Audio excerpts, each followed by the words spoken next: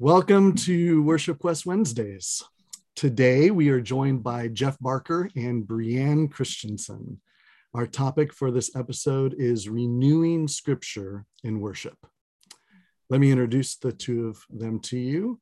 Jeff Barker is a professor in the doctoral program at the Robert E. Weber Institute for Worship Studies in Jacksonville, Florida. He is also Professor Emeritus of Theater and Worship Arts at Northwestern College in Orange City, Iowa, where he taught starting in 1988.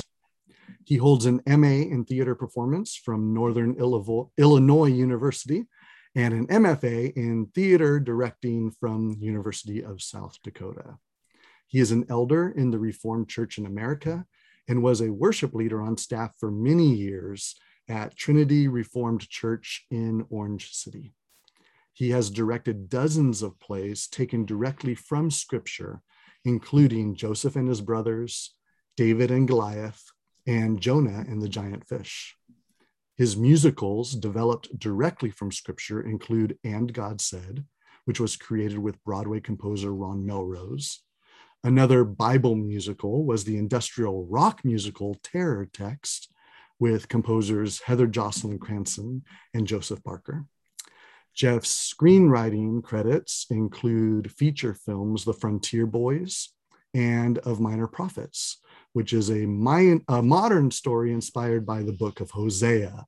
We all have written a musical on the book of Hosea, by the way. Jeff is a playwright with dozens of performed scripts to his credit, including the play Kin, The Trial of Carrie Buck, which won the Iowa Playwrights Competition. His books include The Storytelling Church, right here. This is a great book, great work. Everyone get this book, The Storytelling Church. Performing the Plays of the Bible, co-authored with Tom Bohart, and a trilogy of biographical books about missionary Arlene Scheidemann. Is that how you say it? Scheidemann, yeah. Scheidemann. Dutch name, Scheidemann. Jeff was the Carnegie Foundation's Iowa Professor of the Year in 2006. He's married to actress Karen Baum Barker, and they have 3 children. Jeff, thanks for being here with us. It's great to be here, Stephen. Thank you for inviting me. Welcome. And Brianne Christiansen is in her 6th year of ministry in the Presbyterian Church USA. She received her Master of Divinity from Western Theological Seminary in Holland, Michigan, and her CPE training at Washington Regional Medical Center in Fayetteville, Arkansas. She studied theater and worship under Jeff Barker at Northwestern College and has incorporated scripture performance into her worship practice and preaching. Brianne served in youth and a young adult ministry in the Presbytery of Arkansas on both the local church and mid-council level, where she co-founded the Word Out Loud with her husband, J.M. Christiansen. Brianne is a minister of Word and Sacrament, currently serving in Glacier Presbytery as a spiritual care director at the Village Senior Residence in Missoula, Montana. Thanks for being here, Brianne. You're welcome. I'm very excited to be here. Yeah, I'm excited about this conversation because I just love the idea of reading God's Word aloud, especially when it comes to worshiping together as the body of Christ. In a 2005 journal article on worship priorities, Constance Cherry offered the results of a study she performed, which included visiting a variety of churches of different denominations, different practices over a 16-month period in different locations throughout the United States. She sat in each worship service with a stopwatch. This was right at the beginning of what Apple iPhones. I don't even know if they were out in 2005, but she had an actual stopwatch and she recorded the time spent on every worship element. And her finding is very interesting. In particular, when it comes to scripture reading outside of the sermon, what's read within the time for the sermon, but scripture reading in the traditional church service was comprised of 5% of the service. Okay. The contemporary worship service was just 2% of the worship service. Prayer wasn't all that much better, but the announcements in the worship service of a traditional service took up 11% of the service compared to 5% of scripture reading. And in the contemporary worship service, it was 7% of time compared to 2% of scripture reading in the contemporary service. I've heard it said that if you want to find out what someone considers to be important, look at where they spend their time and their money, right? So after looking at where these churches spent their time, Cherry titled her article, "My House Shall Be Called a House of Announcements." Ouch. I think maybe we should be doing a better job of praying and reading scripture in church. Now, that article and that study was done in 2005. Fast forward to 2021, as we sit here today, I'm not sure it's changed much. Just in my experience of traveling and teaching and doing ministry. So I want to talk about scripture in worship and how do we renew scripture in worship? Or maybe a better way of saying that is, how do we help to make the reading of scripture a better priority for our worshipers when we gather? So, Jeff, why don't you start us off with telling us this idea of scripture presentation or the performing of scripture. What is that? And then I'd like to unpack maybe why it's important and how it can play into all of this. Sure. What it is simply communicating the scripture, attempting to capture some of the original practices and intent of the scripture when it was created. We have the Bible in this book form, but Jesus and his disciples didn't walk around with books. They carried the scripture in their heart and in their mouths, in their bodies, in their memories.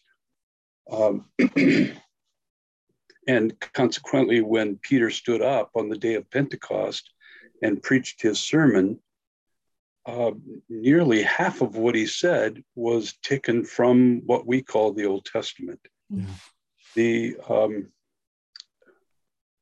Some scholars believe that a rabbi of Jesus' stature would have memorized the entirety of the Old Testament by the time that he had grown to maturity, about age 30. And so what we're talking about is presenting scripture in worship. We need to model for one another placing scripture in our hearts. This past Sunday at our church, the pastor at the beginning, or the preacher of the day at the beginning of the service, or the beginning of the sermon time, said, today we're focusing on Isaiah 40, 1 through 11. Jeff and Karen, would you come and recite that passage? And we stood up and recited the passage. That's what we're talking about, is trying to model for one another a practice, a regular discipline of hiding God's word in our heart and then including that in our worship services. So if we go off that study that Cherry did and we say, okay, we should have more scripture in the services, what would you say, Brianne, what would you say the benefit is between just opening up the pages of the Bible and reading versus what we're talking about with a scripture presentation or performance? Well, I actually think it comes to the heart of the worship leader, because when you're memorizing the scripture, or the first step to memorizing is spending enough time that you can read it well, it is living within you. And what happens when you spend time in scripture is that you grow to love scripture. And so if someone just opens the word and is just reading it, you you can tell a difference between if it's something they value or not, like you said, where you spend your time. And so as there's an incredible value to have someone up front that loves the word of God to the point that they're willing to spend a sacrifice their time to know it well enough. Yeah, I like that. And there's a whole realm of individual benefits on that, obviously, but people sense if you're genuine or not, and they want more. If you're reading a story well, they're going to want to hear more of that story. And the beauty of the resurgence of scripture performance and presentation is that our society is becoming more and more story-based. People don't really read books anymore.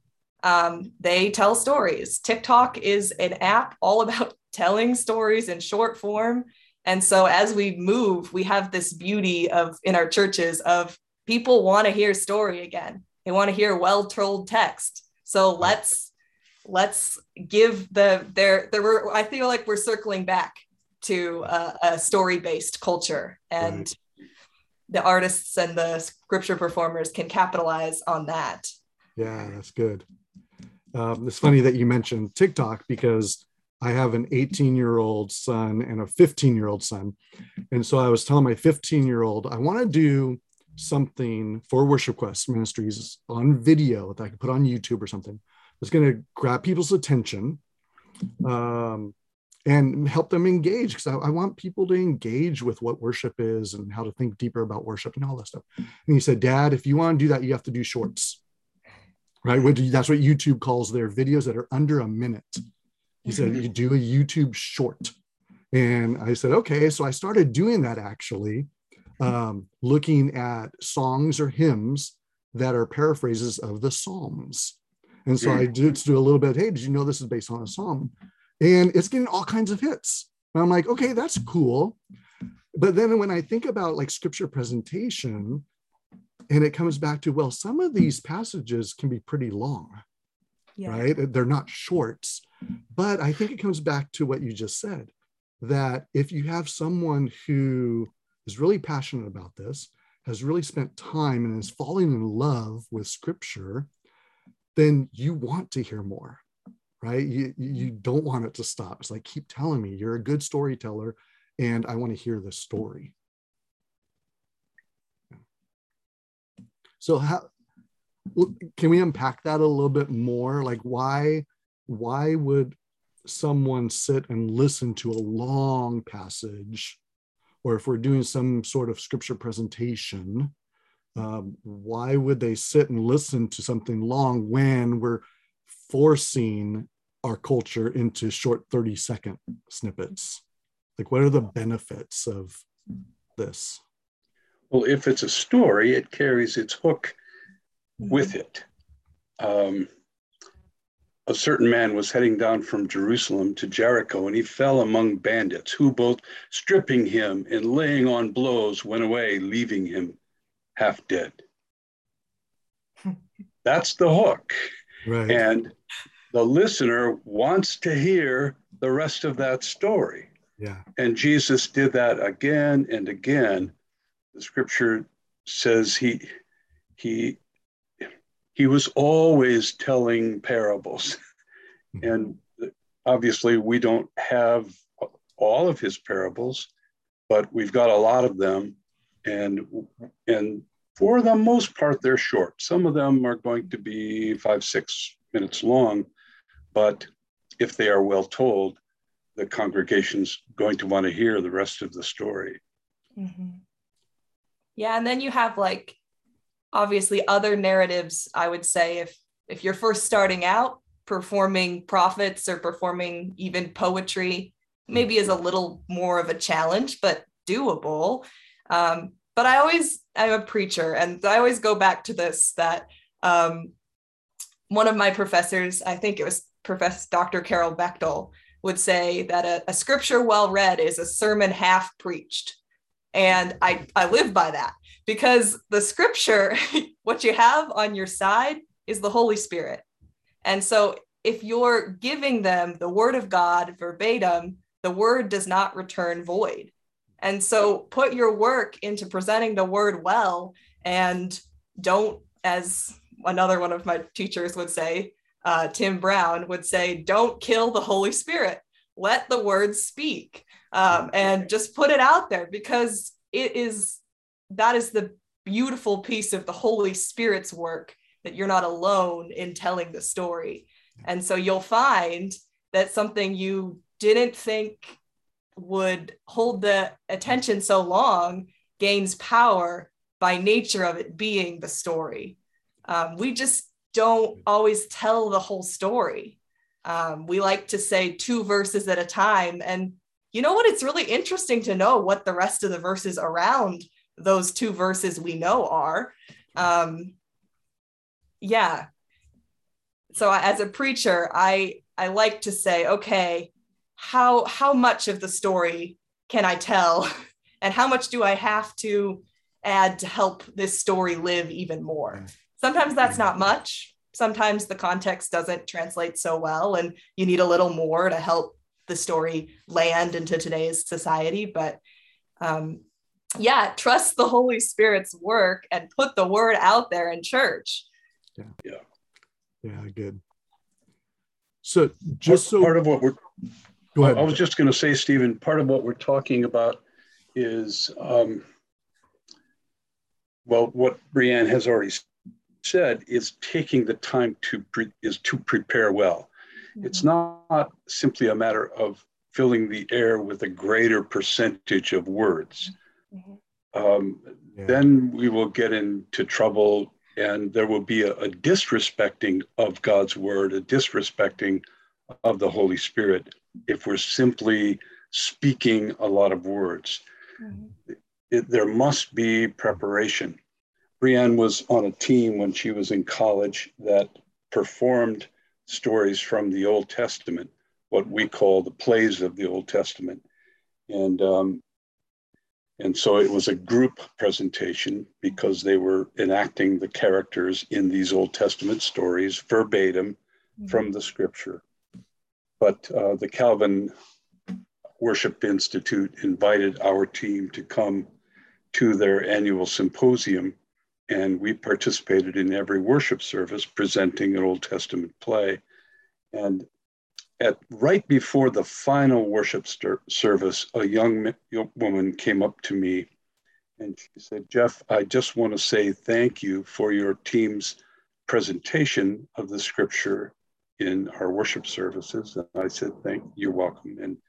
And she said, "This is the first time in my life I have ever looked forward to the scripture reading part of worship." Wow. Mm-hmm. That's what we want. We want people to come to worship expectant about the scripture presentation part of worship. Mm-hmm. Yeah, that's good. Yeah, Jeff drilled into me as a young in ministry that he would just look at the team and he'd say, imagine if the scripture was the climax of the worship service. And that really stuck into me. And I was like, you know what? I can do something about that. And so I've worked in a church for the last 6 years. And so I always think, you give me something, well, I'm going to see what I can do to make the scripture the thing that everybody is looking to. Because again, that's our power. And that is what calls us out from the worship service. Right. Yeah. In many of our churches, we have allied scripture or segregated scripture to the sermon time. Mm-hmm. And the point of scripture is to read it all together off the big screens and then have the preacher unpack what we just read. That's not what we're talking about either. We're talking about a presentation of scripture that is powerful in its own right. Mm-hmm. And consequently, it can be part of the sermon, but it can also just have a place in the worship service. And music then can come alongside that scripture and support the meaning of the scripture. Prayer, the scripture can lead us to prayer, to submission, to hope, to repentance, to great joy, to offerings. Yeah. there are so many ways that scripture can help us in our worship planning. Yeah, it also can take the place of the sermon occasionally. My husband and I run a Word Out Loud, a teaching and scripture performance ministry together. And we've done some working with our churches where they'll preach a sermon series and we say, okay, give us the texts. So each week, a pastor would preach, and before they preached, instead of the scripture reading, he or I would perform the story. And we did like Philippians and Ephesians. So these are just the letters of Paul.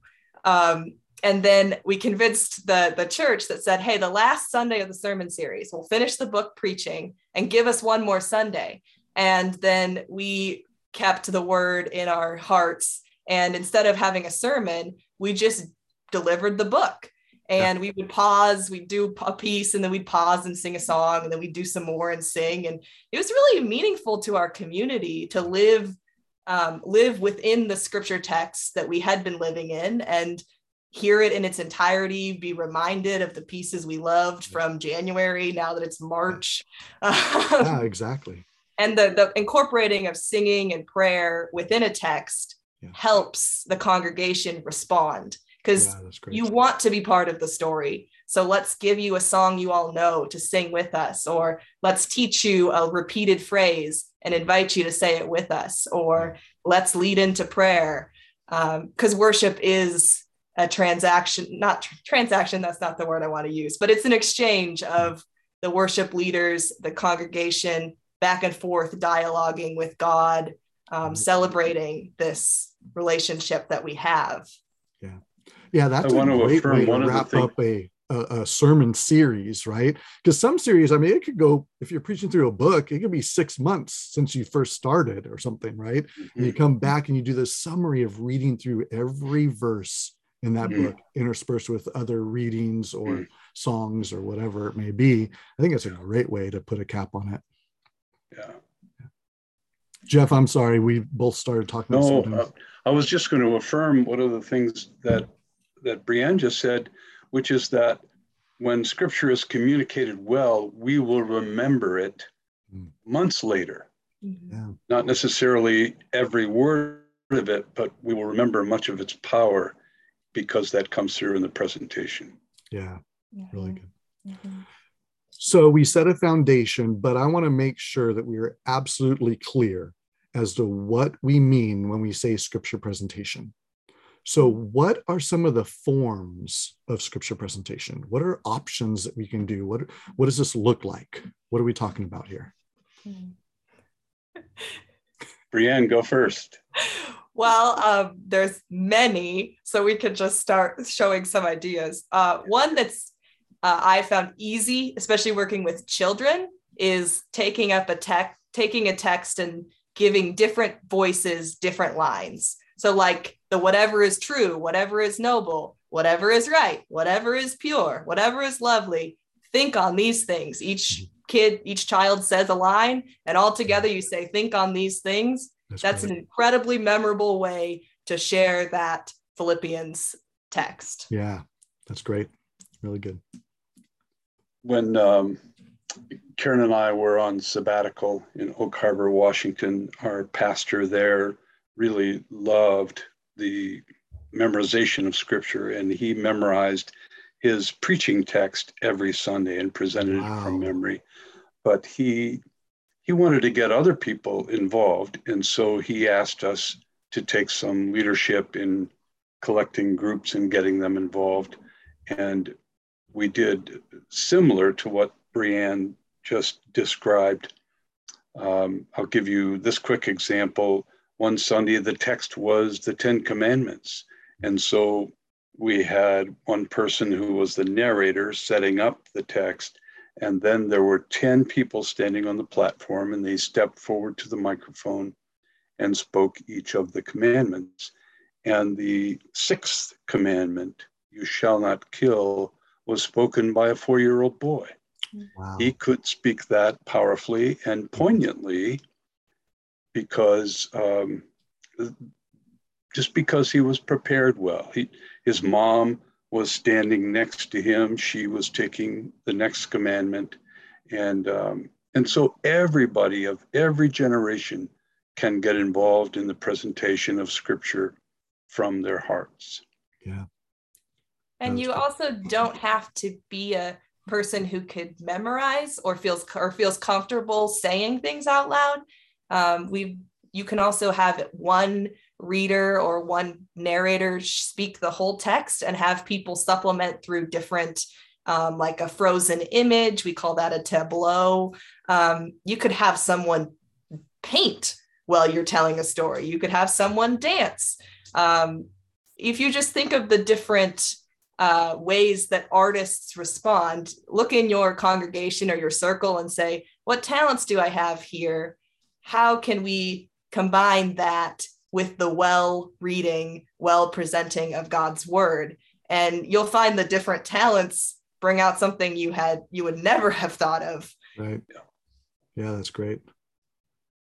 I've already mentioned the plays of the Bible, and Stephen mentioned a book that Tom Bogart and I did together, performing the plays of the Bible. Brianne was one of the initial editors on that book, and that tells the story of 7 ancient Hebrew dramas, and those are presented in a variety of ways in that book. And so there's another variety of approaches that can be done by groups of people in the presentation of Scripture. Mm-hmm. So I'm hearing this can be done by people of various ages, Yes, of various sizes, right? It could be one person, 2, 3, a large group, Yep. which I think is probably one of the greatest benefits of doing Scripture presentation rather than just opening the Bible and reading, is that usually is done by one person up front. And a lot of times it's one of the leaders or a pastor that you always see. This actually includes more people from the congregation. Right. Yeah. And many of our churches have praise teams or worship teams, and those are multi-group teams. We're simply, and some churches have choirs still. Mm-hmm. We're simply saying, consider whether or not a group of people can speak Scripture together. Yeah. Yeah, that's great. I've never really thought of it that way. But you have the worship team, which is normally thought of as the music team. Right. You can have a Scripture team. Yeah. And you have the choir, which sings the word, but have a Scripture choir. Yes. That presents the word. Right. Yep. Yeah, that's great. Good. So what makes this so different from what the church has been doing for all these years, over the centuries? I think it's important for us to remember how we got to the Bible as a book. It was the first 1,500 years of the church's life that people did not have books. They heard Scripture, or they remembered Scripture, or there were just certain groups of people who were literate and could read and present Scripture. And then, of course, if we go back in time, before the time of Christ, before the establishing of the church, the ancient Hebrews were oral people. They kept these stories alive orally. Mm-hmm. There obviously were scrolls, and the stories were guarded, but in terms of the people in their homes and in their ordinary life, this was an oral process. It was kept alive because it was taught to them orally. Mm-hmm. And so this business of having an actual Bible in print is a fairly recent phenomenon. And so we need to remember that that the power of the Scripture is not dependent on reading it as one person privately, or even reading it as one person publicly. that we can go back and learn about the scripture itself as a performance document. And performance is a tricky word to use. Yeah. It's kind of one of the bad words because it feels like we're trying to be showy with the scripture. But there is an organization called Biblical Performance Criticism, who this is a group of very, very serious scholars who are investing in reclaiming the values that we gain when the scripture is spoken aloud, when it's seen and heard and felt, not only heard. And so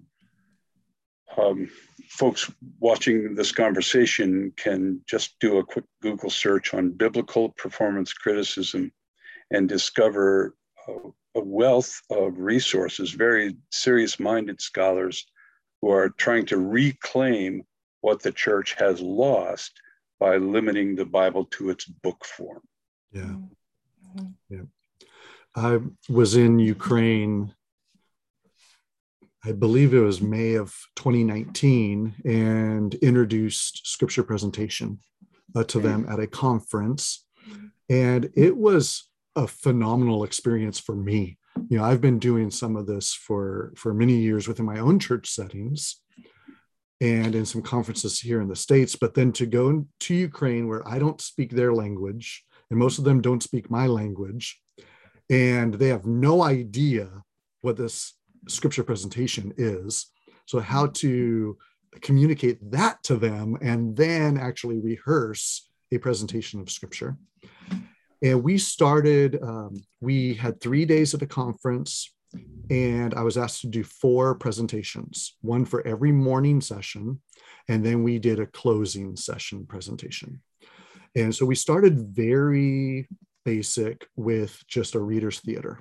Divide up the scripture to 4 different voices, have them speak together in a couple different spots.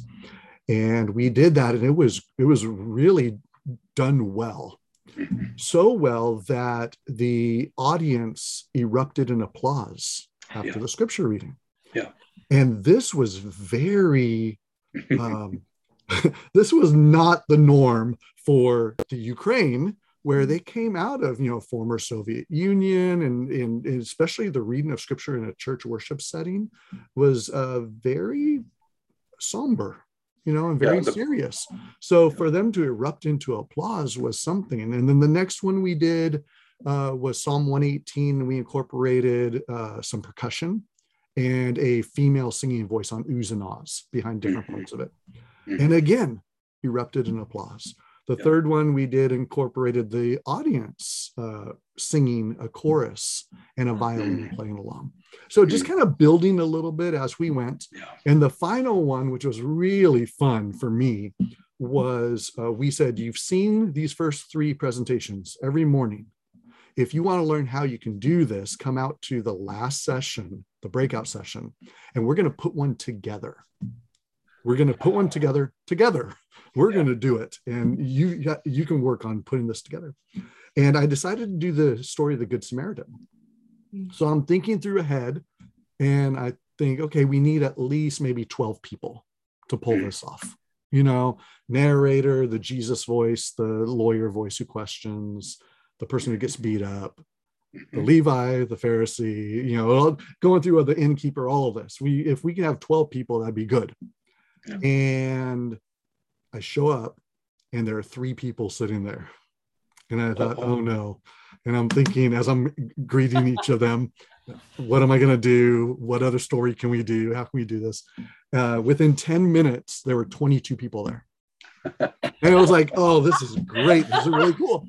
So we put together the Good Samaritan, and they did a wonderful job. It was a tableau, essentially, with the readers, with 3 different readers. Nice. Yeah.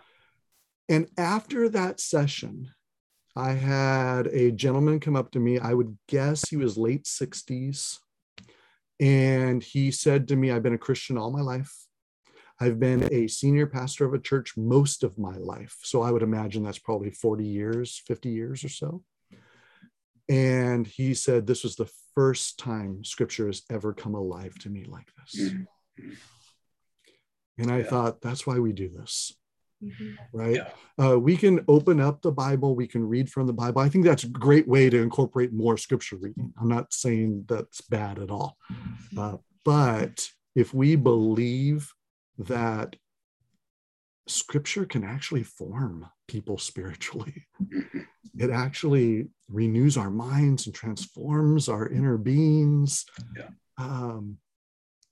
Doing something like a scripture presentation can be really powerful for people, to really hear scripture anew, to see scripture anew, to feel scripture, right? I think that's a big benefit to what we're doing and what we're talking about here. And there's a great benefit for the congregation, but the greatest benefit is for the presenter. Can you unpack that a little bit? Sure. The wonderful man, Tim Brown, who's been a mentor to both Brianne and me, once said,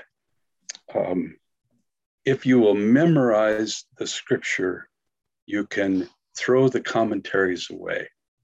And he was being hyperbolic. Of course, he's not opposed to biblical scholarship, but what he's saying is that the memorizer has to come to an understanding of the scripture that is so rich that it will aid the preaching of that passage wonderfully.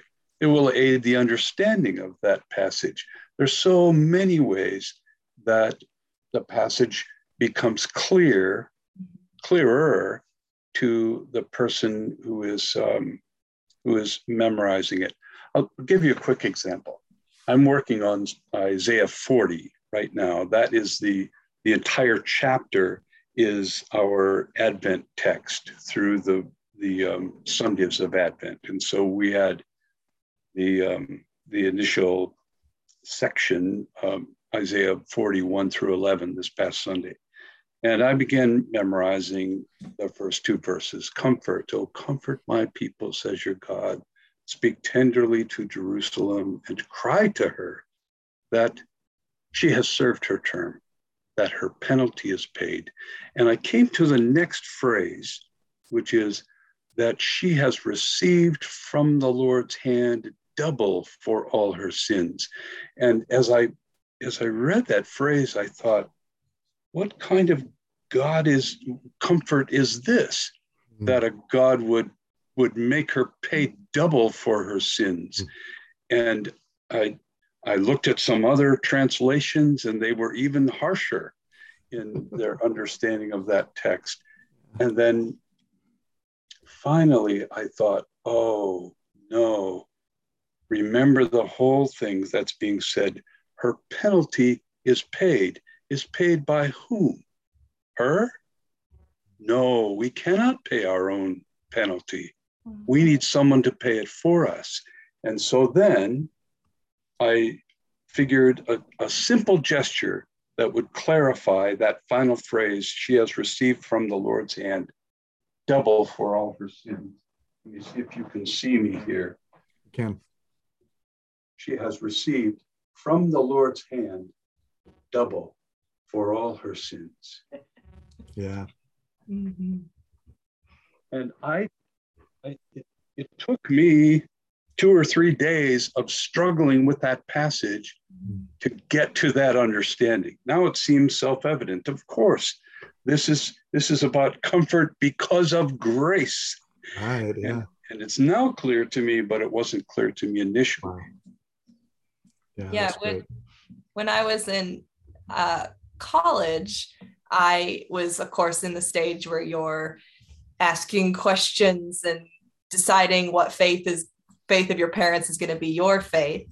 And at the same time, I was going through a lot of mental health struggles. And so I had this, I would say my old faith had a lot of feelings based on it, but my old faith was also very grounded in memorizing scripture. And I loved scripture. So I got into college and I was like, I don't know I can't throw the baby out with the bathwater, but I don't know what to do because the way that I used to practice faith doesn't really work. And then I got surrounded by scripture performers and we memorized texts and then we just wrestled with them and we let the questions be in the room. And in a space where you're asking so many questions, it was a space where I felt like I could find God because God created a book that allowed for questions and it allowed for many ways of understanding God to coexist and clash, and in the end of the day, find the beauty back in the Word of God, even if we didn't quite have the answers. And I probably pushed Jeff a lot in college because I wanted answers, and he would just be like, nope, live in the text. But I realized, so then fast forward years later, I'm writing my thesis for seminary graduation, and I am getting stressed because I'm saying, oh, I don't know theology. Oh, inferiority complex, probably normal when you're writing your thesis. And I'm listening to Jeff and Tom Bogart talk about their book that just came out that Jeff mentioned earlier. I am forgetting the title, The Stories of Performing the Plays of the Bible. Thank you. Performing the Plays of the Bible. And Tom Bogart says something like, well, deep in the core of our theology is a love of scripture and a willingness to hold scripture and let the questions live. And that leads us into faith. And it was just this moment where I was like, God was like, see, I had you all along. See, you do know what you are called to. You do know that you're called. You do understand. You can speak theologically. And for me, what you would call performance criticism led to the rich theology that I have, that I love to share in ministry. And so I would put a word of caution: if you're going to perform scripture, be ready to be challenged, be ready to live in the tension of scripture no longer feeling so straightforward, but the end of the journey is worth it. Yeah, scripture is the best educator of theology, right? Yeah, that's really good.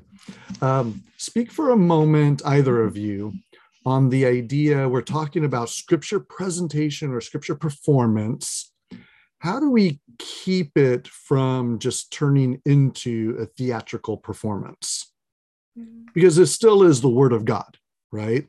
We need to honor and revere the Word of God. I've had multiple people I'm working with, and they said, "Oh, well, what if I did this accent, here?"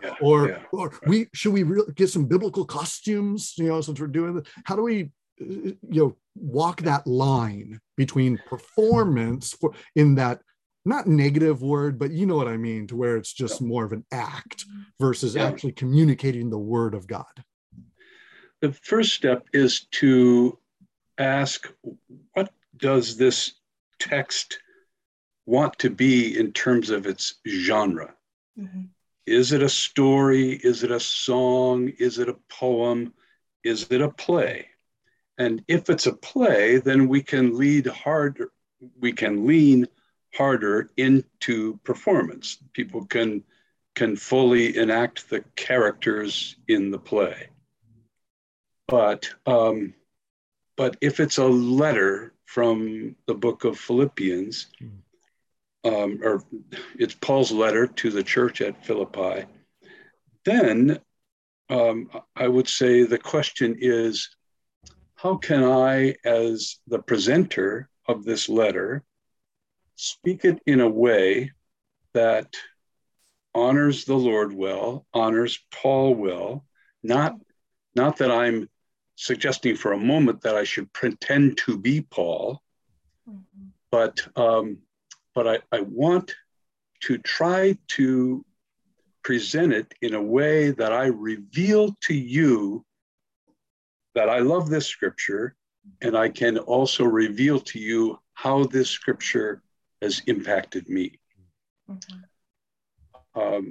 The phrase I use for that is Bible as testimony.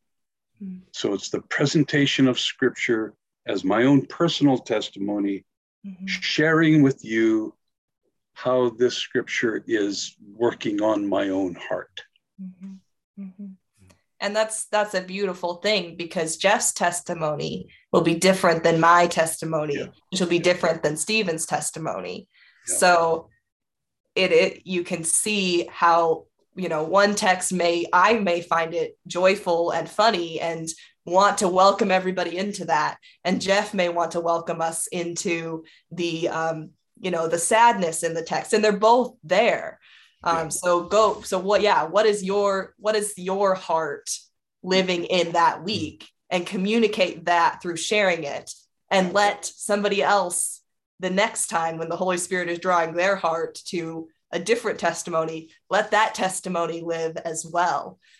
And therefore, the scripture never gets old, because every time you get a new testimony. That's right. That's good. How important is it let me back up. If the scripture presentation is there to complement the sermon and it's not the sermon, how important is it to communicate with the preacher to be able to determine what testimony you want to give, right? I mean, if the preacher's taking it that this is a joyful passage, but you come out with your testimony, which brings out the lament in the passage, there's conflict there for the congregation. It's crucially important, of course, Stephen. I had a pastor many, many years ago who would write his sermons on Saturday nights. And it was not a lectionary church, so the scripture text was not known ahead of time. But he would catch me right after Sunday school time and say, "Jeff, would you read the text today before the sermon?" And I would say, "Okay." And I became kind of aware that this might happen, and so I would race into the bathroom and go into the back of the bathroom where I could have a private moment and go through the text and prepare as much as I possibly could, and then I would present the text. And I'm pretty sure they were not good preparations, but I was mature enough that I could present fairly well.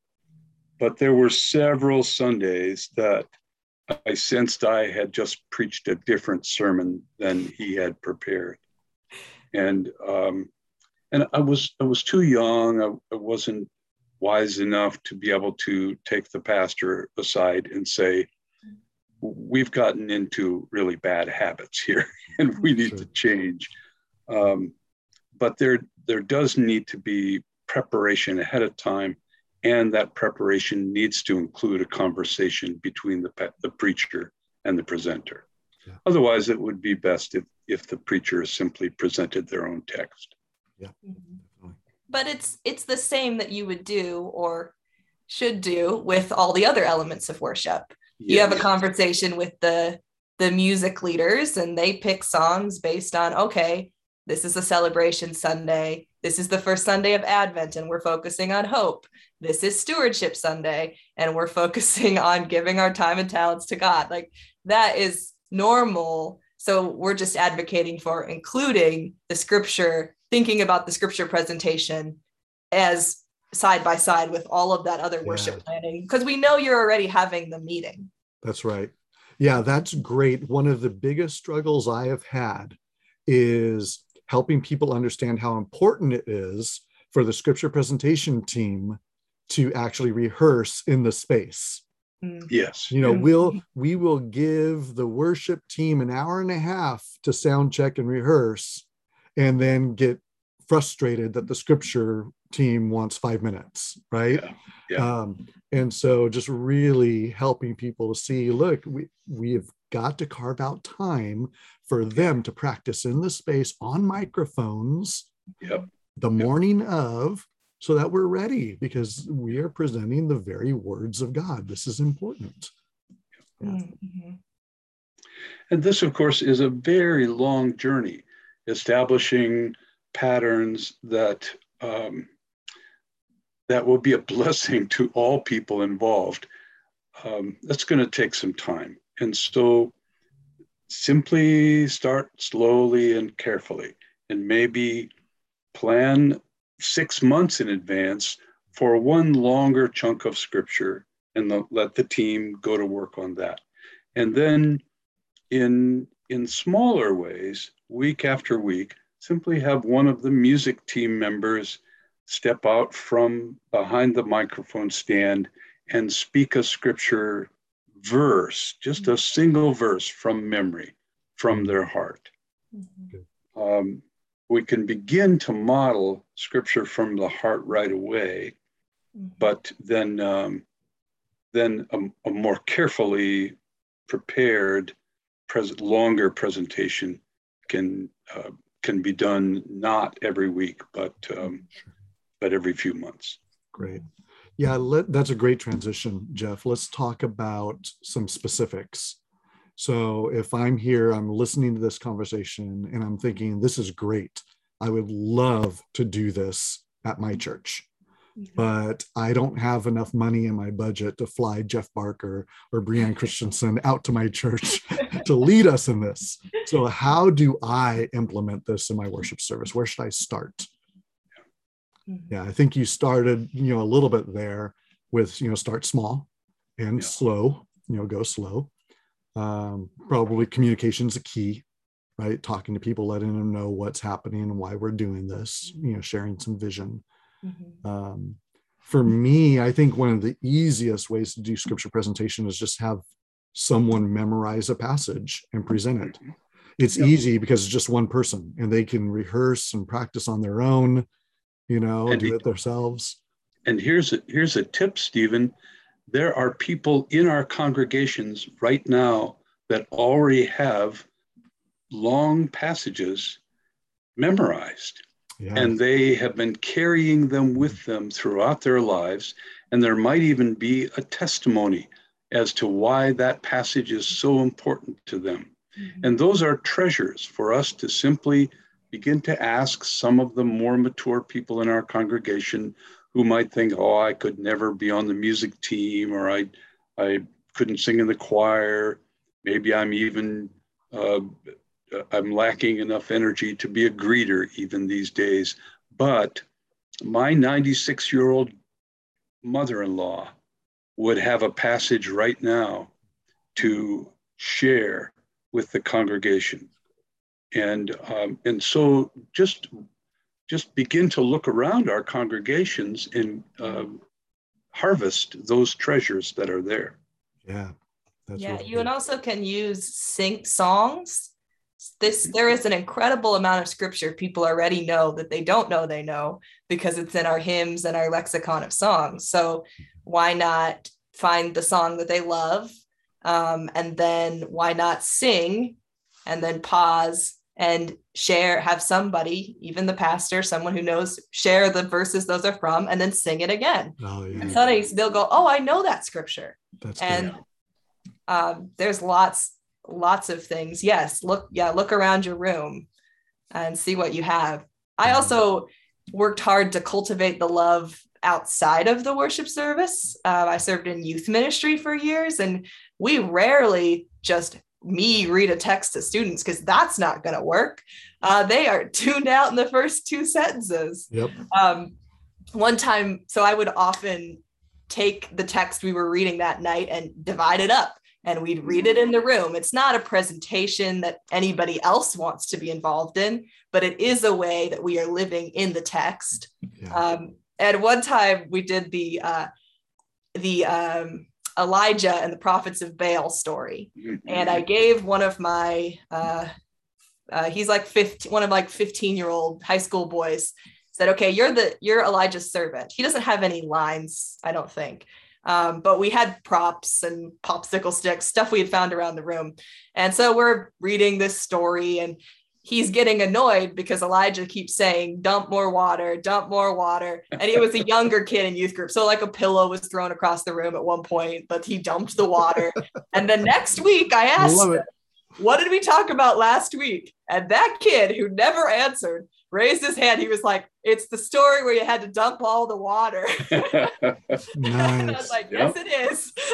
And that's great. and he remembered it because we interacted with the story in a way that tapped into movement and engaged in a different level. And I bet he remembered more of the story than he thought, but he was too cool to tell it. So it's the water story for him. And it is a water story. Yeah. Yeah, I think scripture readers theater is an easy thing to do too. I mean, even as it's just very simple, here are 3 or 4 readers, break it up into 3 or 4 different parts and have it read. I think that's a really simple way to do presentation. And it might be helpful for people to think of categories of group performance. Readers theater, the reason that word theater is there is because usually there are characters who are being enacted in the story. It could also be what's called a choral reading. It's basically a speaking choir. And so that might work really well for a psalm or for a prophecy, for poetry in the scripture, when a particular weight can be added to certain themes in the story by adding multiple voices, adding choral weight or speaking weight to that choral reading. And then, of course, enactment. And the enactment of a story or a play in the Bible can be fully enacted, but it can also be, as we've mentioned, simple tableaus, just 3 or 4 simple images. So you're not enacting the whole story, you're just enacting part of the story or little pieces of the story. And I happened upon this particular tableau style. I don't know, Brianne, if you saw it at the seminary last spring, but we did the Water from the Rock story, and I had different individuals in the story take their positions all at the same time. So there's like 6 different people on the platform, and the narrator is able to walk to different individuals and speak the narration of the story near them, showing that they represent this part of the story. Oh, yeah. That could be an interesting way to present a Bible story too, pretty simply. Yeah, that's great. I think another good way to slowly incorporate it is on special Sundays. Pentecost Sunday, a great time to use, different languages, in a reading, or the season of Advent. You're already doing kind of a special Sunday, each of those 4 Sundays of Advent. To add in a scripture presentation won't seem so weird, because no, this is a special time. But then once you begin to see it and you get familiar with it, then you can incorporate it into other times of the year as well. Our church in Arkansas sort of developed a sort of tradition of telling one of the narratives of Easter at the start of the Easter service. No announcements, no music, just someone would stand up and say, on the first day of the week, while it was still dark, Mary and the other Mary came to the tomb. And we'd finish, and it's like 6 verses. And then, of course, it's a traditional Presbyterian church with the big brass and choir. And then all of a sudden the choir sings. And it was a very powerful way, like, let's tell the Easter story on Easter. This is why we're here. Yeah, that's great.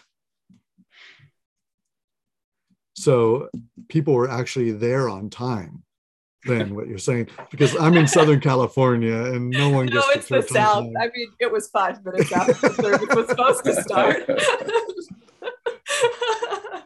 Good. Well, I think we should begin wrapping up here.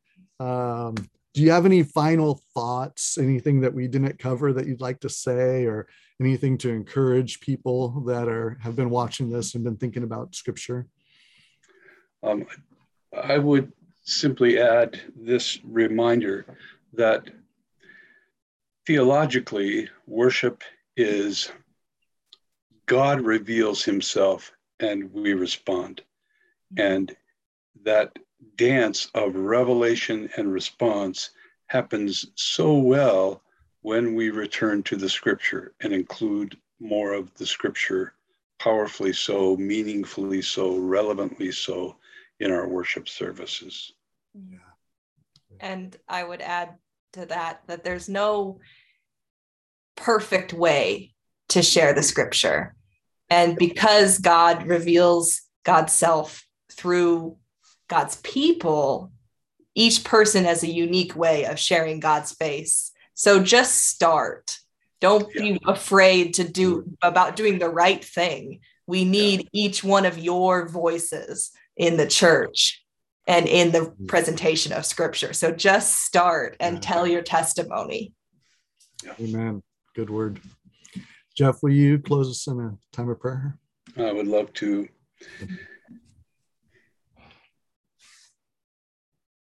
God who has spoken to us, God who has provided the Bible, provided stories and plays and songs and poems.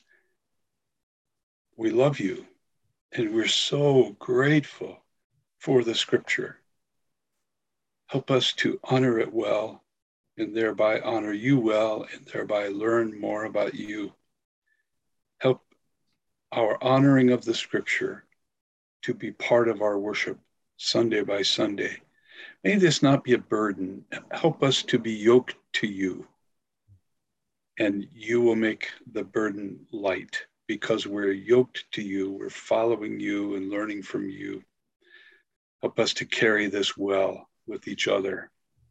And I'm so grateful for the work of Brianne and Stephen, as well as so many others who are going to be watching this video. I pray that you would bless them and their ministries and help us in the various churches that you've called us to